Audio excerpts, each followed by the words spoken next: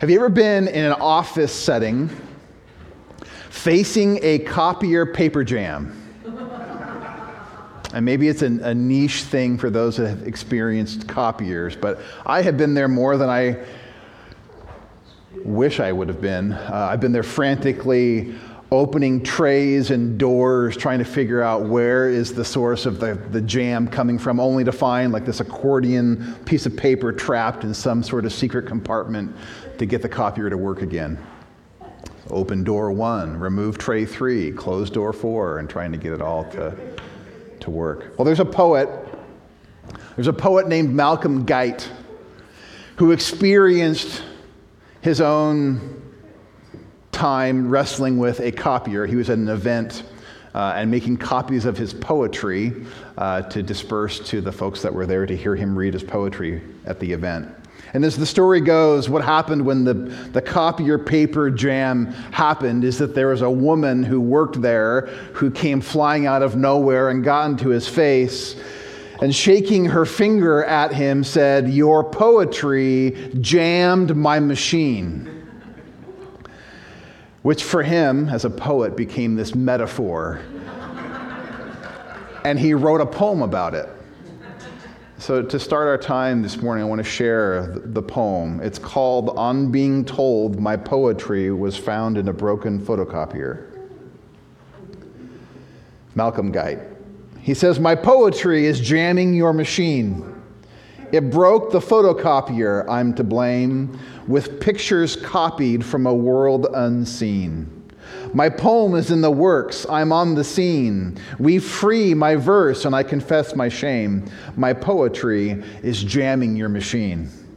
Though you berate me with what might have been, you stop to read the poem just the same, and pictures copied from a world unseen. Subvert the icons on your mental screen and open windows with a whispered name.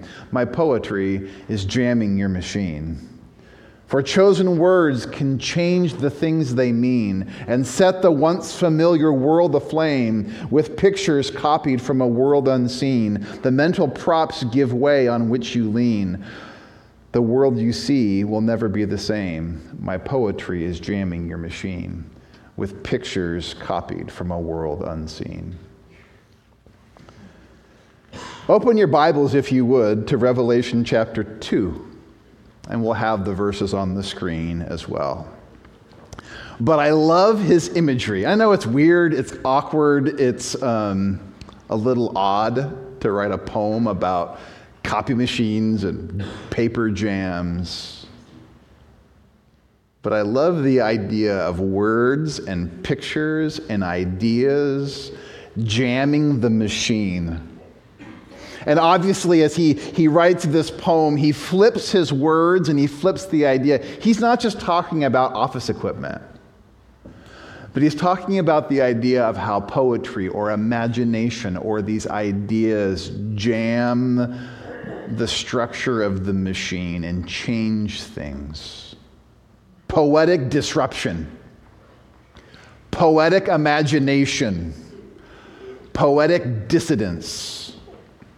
So, running with this image today, maybe farther than I should run with it, but in so many ways, this is what the book of Revelation is all about. I know some Christians love the book of Revelation. Some people hate the book of Revelation because like, that's weird, bizarre, crazy, imagery, charts, graphs, timelines, beasts, end times. Like, why would I read? Like, I'm a rational American in 2024. Why would I read this stuff? But the book of Revelation, as we mentioned last week for this new series that we're in, it's the revelation of Jesus Christ. It's a message that was meant for disciples of Jesus to discover more about the Lamb who was slain. And all throughout the book of Revelation, there's a contrast that's happening.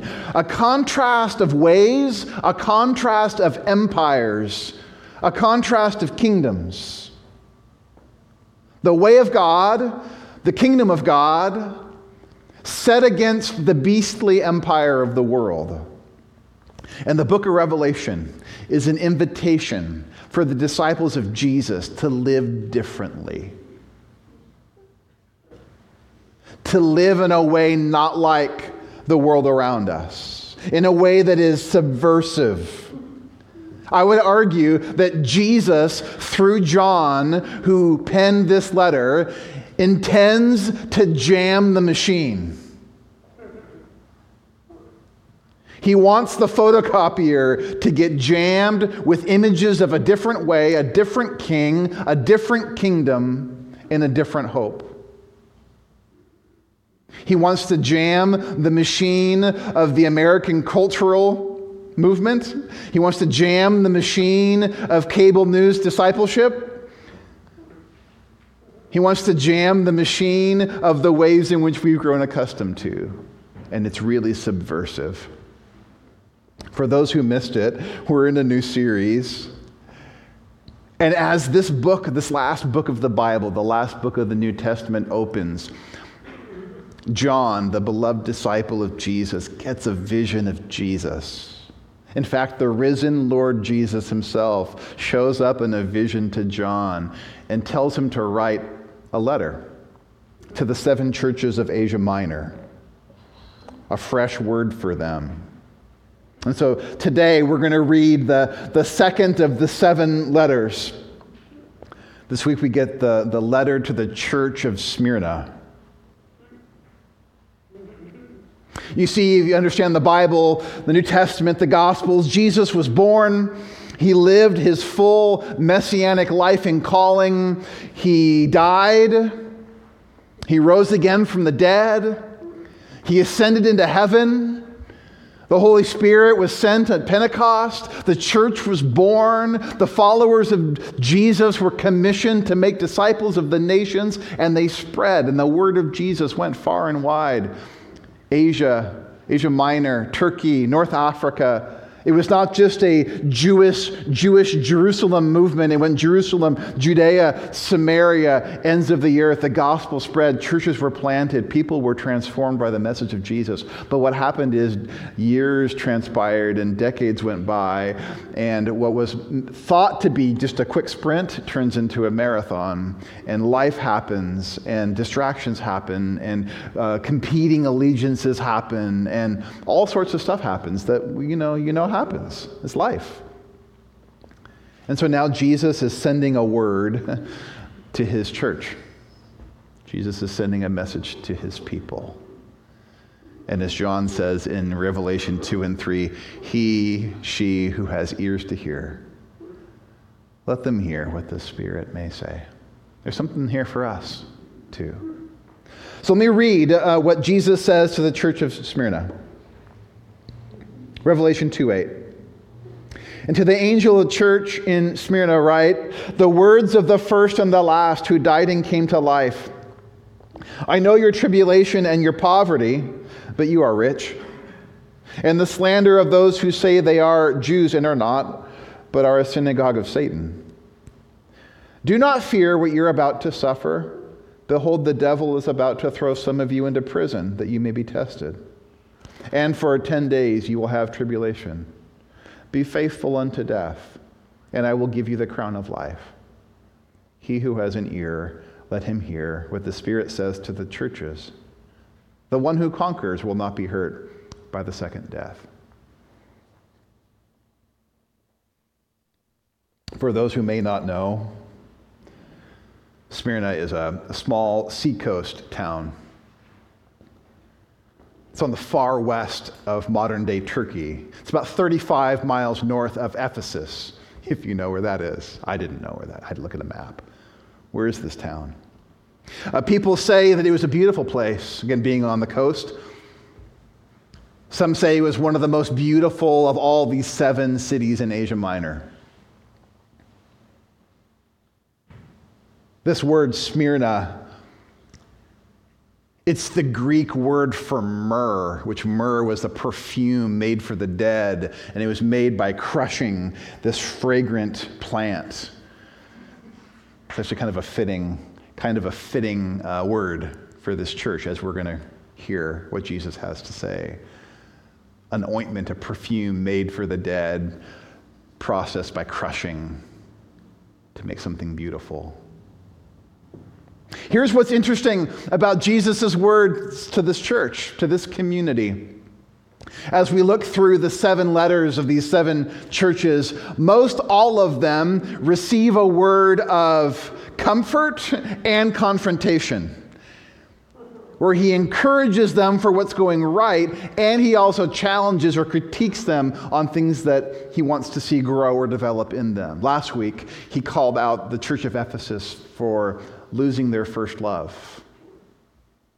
What's interesting about this church community is that as Jesus comes to them and speaks to them, there is no critique. There's only 2 of the 7 churches don't get critiqued.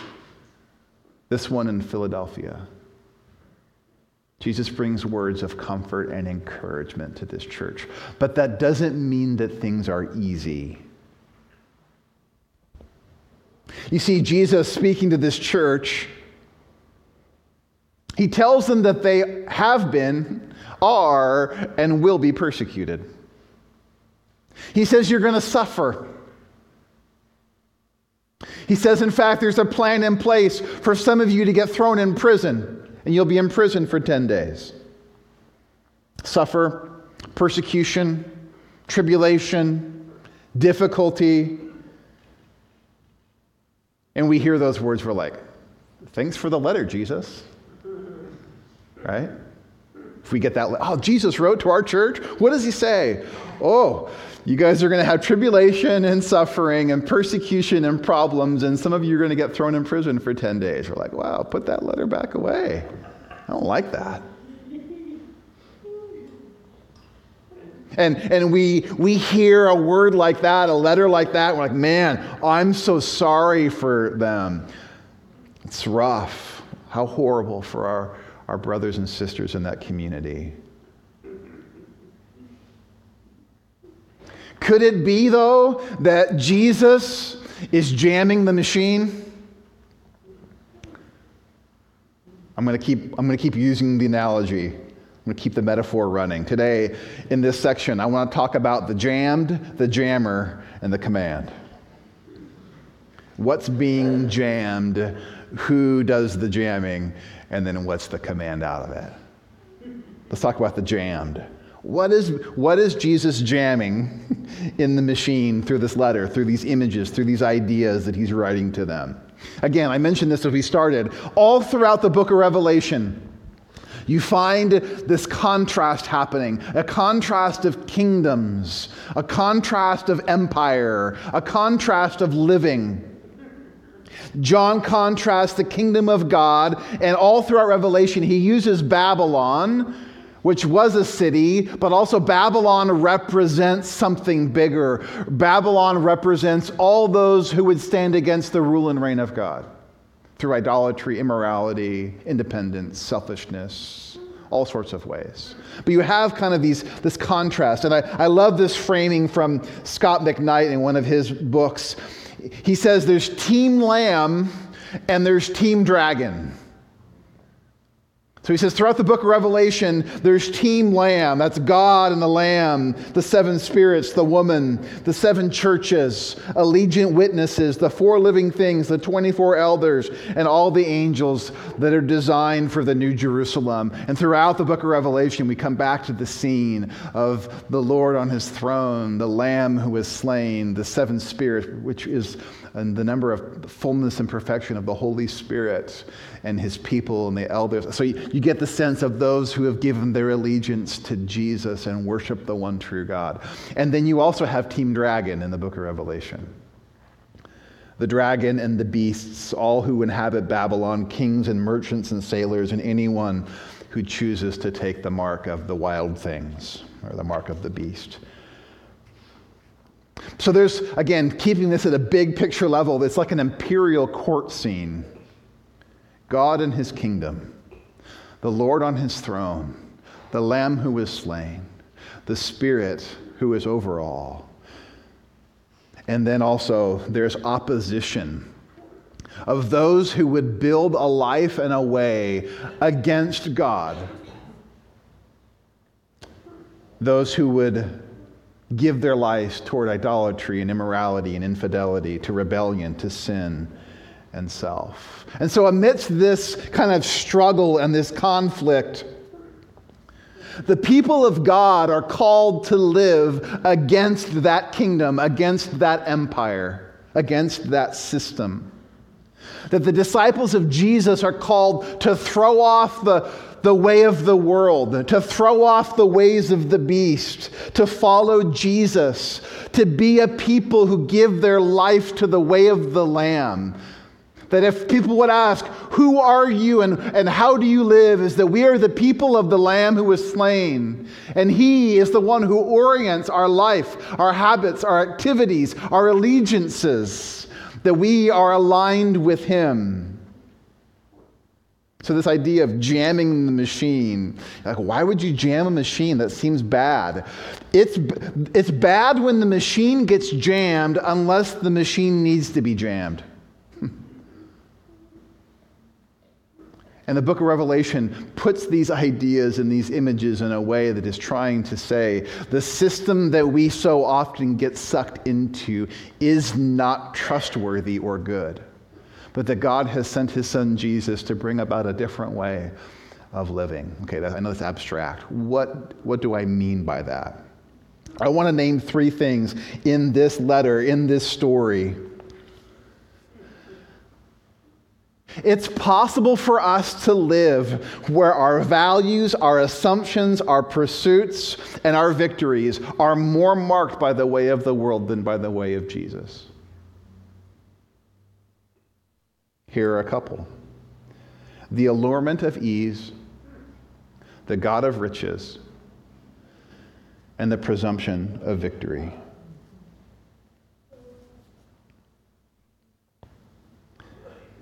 The priority of ease. Some of this is an American thing, a Western thing. But basically, with a few exceptions, in our world and culture, we live with the assumption that it's good for life to be easy, right? We operate from the assumption that we want to pursue the path of least resistance. I know I do. Can you pick to have a challenging day or an easy day? Easy day.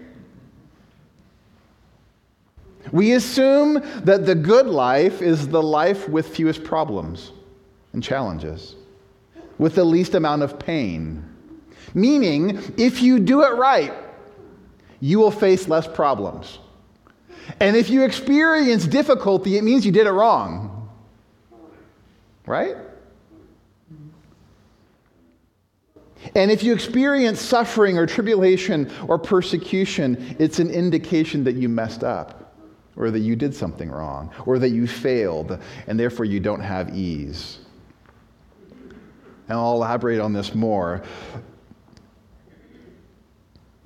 But if ease is the priority of the good life, I'm telling you, Jesus lived a really bad life. And so any conversations for us, often in the American church, around tribulation or being slandered or suffering, imprisonment, are like, that would be horrible. Let's do whatever we can to avoid that. That's true if you follow the way of the empire. But even here, something's being jammed. And Jesus says, actually, you know what? You haven't done anything wrong in following me, though you're going to experience some suffering and difficulty and challenge and tribulation. And guess what? That's going to be okay. Another thing he jams is the God of riches. Again, I don't know much about this ancient town of Smyrna. Not my field of expertise. But again, what I've read, a coastal town, it was a very wealthy town. A lot of emperor worship happened there. Significant amount of wealth in the city. It's an idea that travels well in our context. We're wealthy people. We live in a country with lots of wealth. And most of us, Generally speaking, we want to be rich. Again, if you had the choice, do you want to be poor or do you want to be rich? We're like, I'll take rich. Do you want to have no money or lots of money? Lots of money, thanks. Like, generally speaking, that's kind of it's the water we swim in and the air we breathe. And we're like, wow, that person has lots of money. They have the good life. They must have done something right, because when you have lots of money, then that is actually really, really good. We live in an empire that says she who dies with the most toys wins. The good life is found when you worship the God of riches. Did you read Revelation 2:9?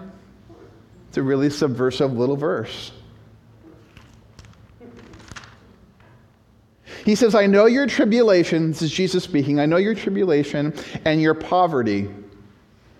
And then he says in quotes, but you are rich.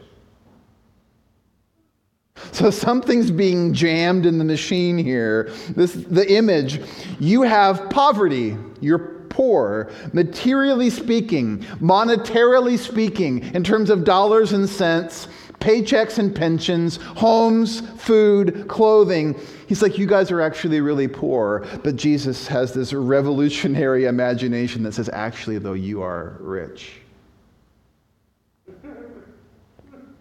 He has an imagination where someone could actually have very little stuff and be abounding in riches. And most of us are like, I don't know about that.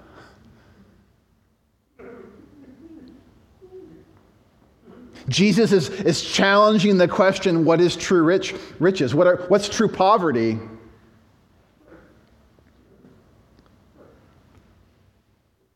It depends on which machine runs your life. But my friends, the Jesus story is not a prosperity gospel. And the way of the Lamb jams our machine a lot. Probably more so than you and I will ever realize in this life. Again, I can see you're a little uncomfortable. I'm not trying to say that owning things is bad, having money is evil. But again, which machine, which empire is ultimate? The priority of ease, the God of riches, the presumption of victory. So each of the 7 letters ends with kind of a similar phrase, something to this effect. It says, to the one who conquers, ... To the one who conquers, we read last letter to the Ephesians, verse 7, to the one who conquers, I will grant to eat of the tree of life, which is in the paradise of God. To the Smyrnians, is that how you would say it? In verse 11, he says, to the one who conquers, or the one who conquers will not be hurt by the second death. To the one who conquers, to the one who conquers. Key word being conquers. It's the Greek word nikao, the noun form Nike. Sound familiar? It's on our shoes a lot. Nike comes from this. It's a reference of the ancient god, the victory god, the goddess, the female deity Nike, the goddess of victory.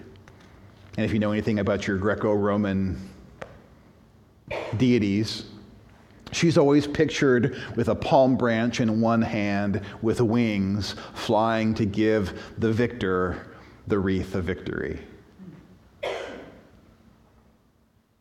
Victory. It's the idea of overcoming, prevailing. Another idea that we as Americans have grabbed onto, right? We love to win. We want to win. I love to win. I hate to lose. I hate watching the Chicago Bears lose to the Green Bay Packers every year. I hate it.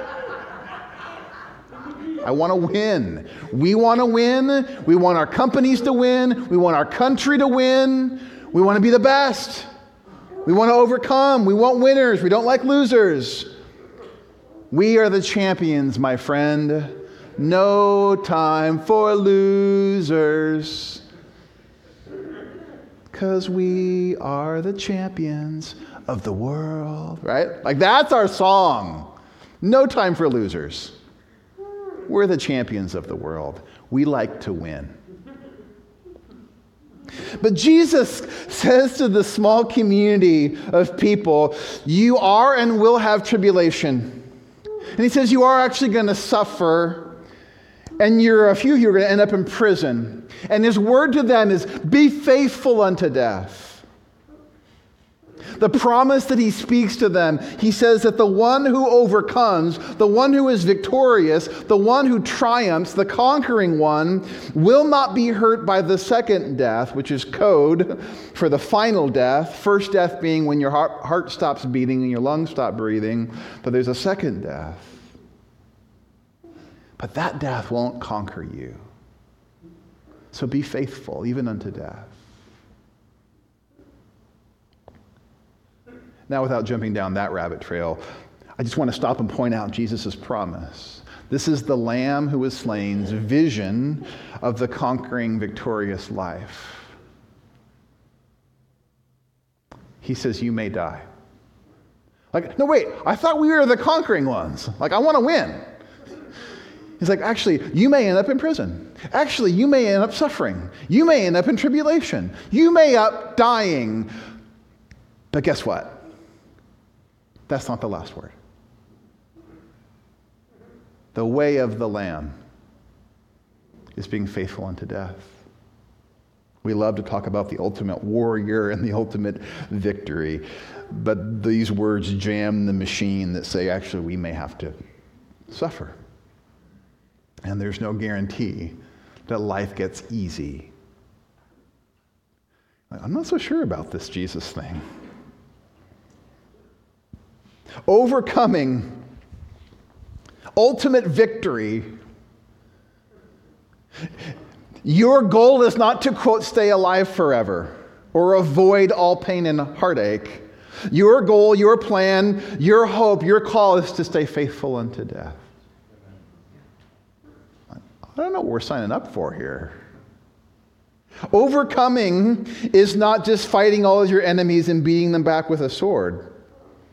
Overcoming is being willing to follow Jesus anywhere, even if it means suffering or dying like Jesus, and trusting in his resurrection life. It's a vision of life that is bigger than death and broader in some ways. It's an upside-down kingdom, because Jesus says that you may actually live and die, or some of you may die and actually live. It's a different kind of way and a different kind of kingdom. Which is why it's really important for us as like, man, he's jamming all these systems that we think it's about path of least resistance, the good life of ease. We think it's about getting rich. We think it's about overcoming by our own strength and will. It's just like, I got a different way for you. So who's the jammer here? Again, some of the beauty of the 7 letters is that each week, with each letter, each church gets a little different picture of Jesus to go with the message. Here's the picture that this church gets. This is verse 8. 2 things. He's called the first and the last, and he's called the one who died and came to life. That's the image of Jesus that shows up to the church of Smyrna. He is the first and the last, and he's the one who died and came to life. The first and the last. The one who died and came to life. As one commentator put it, to live as a follower of the Lamb in Babylon, you need to keep the face of the Lamb in view. And this is a part of the face of the Lamb that we have to keep front and center in view again, even this morning. Who is he? He is the first and the last. And he is the one who was dead and came back to life again. Jesus says he's the first and the last. One chapter earlier in Revelation 1:8, Jesus says, I am the Alpha and the Omega, says the Lord God, who is and who was and who is to come, the Almighty. First and last. These are statements about the reach and authority of Jesus. Jesus in the span of his authority. He is first, he is last. Or if you want the Greek alphabet version, he is Alpha and Omega. He is A, he is Z, and everything in between. This is the Jesus who comes and offers himself to you. First and last, Alpha and Omega, beginning and end, who was, who is to come.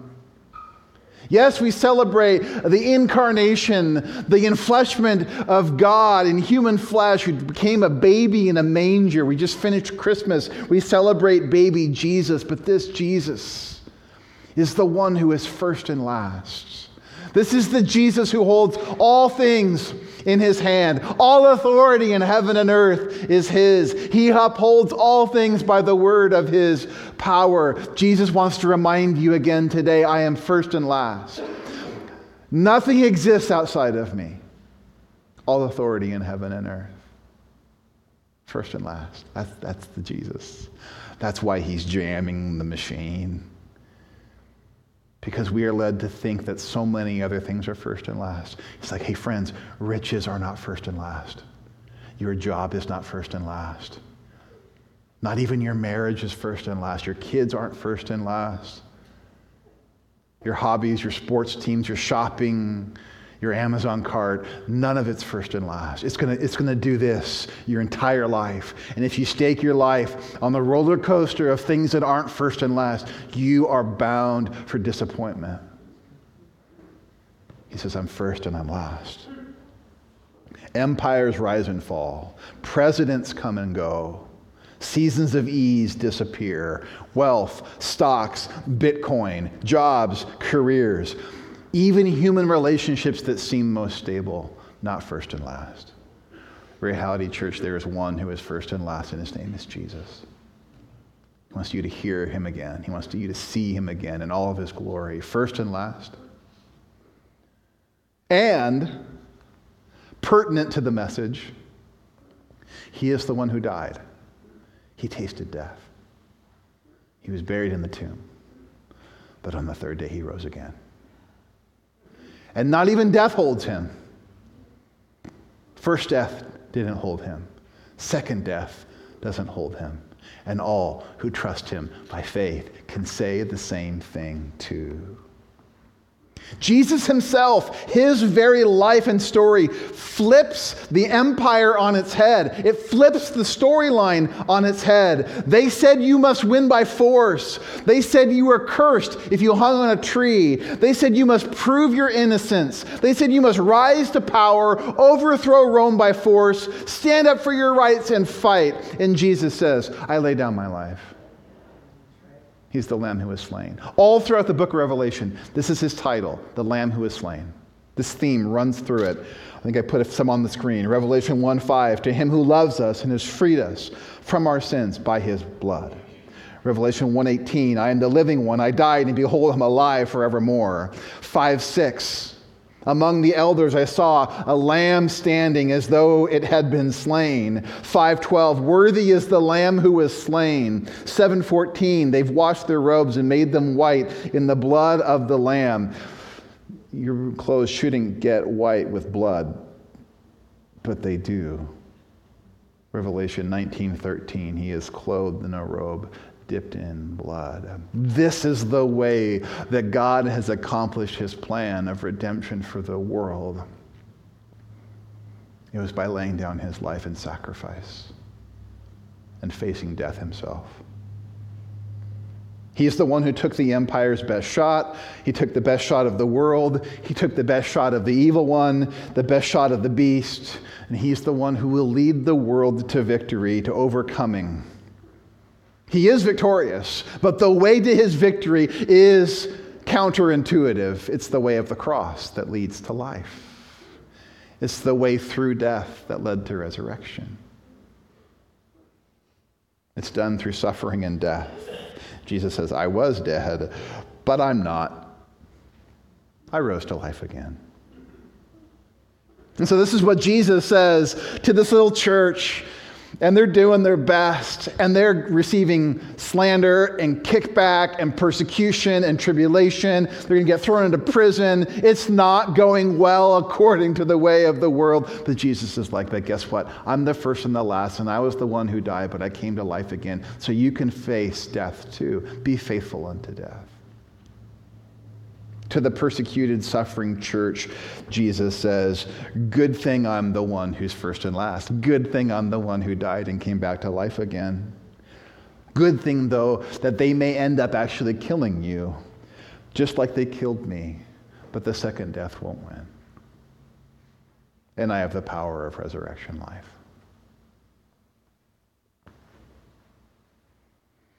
So what's the command? What's the commendation? As he jams the machine of the empire, Jesus ends with this, Revelation 2:10. Jesus says, do not fear. Do not fear. He says to them, do not fear what you're about to suffer. Because suffering actually isn't the worst thing imaginable. We all like, that's the worst thing imaginable. Suffering's actually not the worst thing imaginable. Suffering isn't the end of the good life. Because life is not all about the allurement of ease or the God of riches or faulty assumptions about what victory is. Because victory isn't just about getting all of your problems taken away. Victory isn't about avoiding prison or getting it easy or beating up all of your enemies and opponents in a power move. Victory is the one who overcomes the Jesus way by following the Lamb who was slain into the way of the Lamb, which is life. That's why Jesus tells us to count the cost. The promise of Jesus is not that your life will be perfect, not that you're going to be wealthy, healthy, wealthy, and wise. Not that you're going to get the promotion necessarily or have a pain-free existence. But his promise is that you will ultimately be safe in his hands. That's the promise. That he's the first and the last.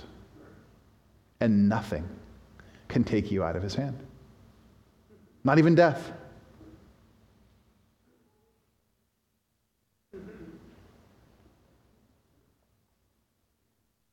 So maybe our machines need to be jammed. And maybe the greatest thing that Jesus has to offer is the ability to not be afraid in it all. That's why that theme keeps coming up in the scriptures. Do not fear. Fear not. Don't be afraid. Whatever you may face today. I don't know what our immediate future holds. I'm not a doomsday naysayer. I don't know the outcome of the great 2024 election. I don't know what will happen amidst the wars of the world, the challenges of our economy, the polarization in our community. But I do know this.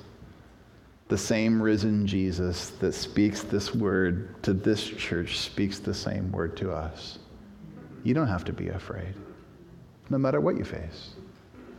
I'm the first and the last. I'm the one who died and rose again. Be faithful unto death.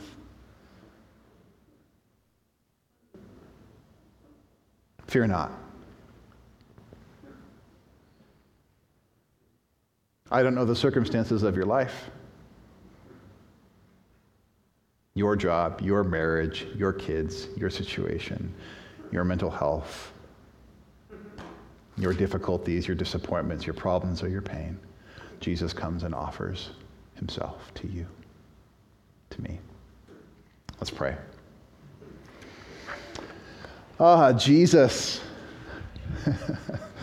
Your poetry is jamming our machine. And Lord, it's good. Because I'll be the first to admit that I much prefer ease I would much prefer to be wealthy, and I would much prefer to stomp on my enemies and be victorious my way. So Lord, in that, I repent. I turn to you. I want to fix my mind and my heart. We want our church to be set on you, the one who is first and last. And Lord, I don't know if we will ever have to face persecution like they did. Well, we want to follow you. And in the difficulties that we do walk through, Lord, we want to follow you, know you, hear from you, experience you. God, we do not want to walk in the way of the world or pretend that you don't exist or pretend that you exist on our terms. So we humbly again lay ourselves down at your feet and we worship you. And would you have your way among us? Do as you will among us, that our lives would be in alignment with you. And Lord, I pray specifically for those this morning who may be afraid, in whatever form that takes, whatever way that anxiety shows up. I pray the peace of Jesus to meet them now here, I ask. That we would not be afraid, but find you near and able and capable to handle it all. Meet us, we ask, Jesus. In your name we pray. Amen.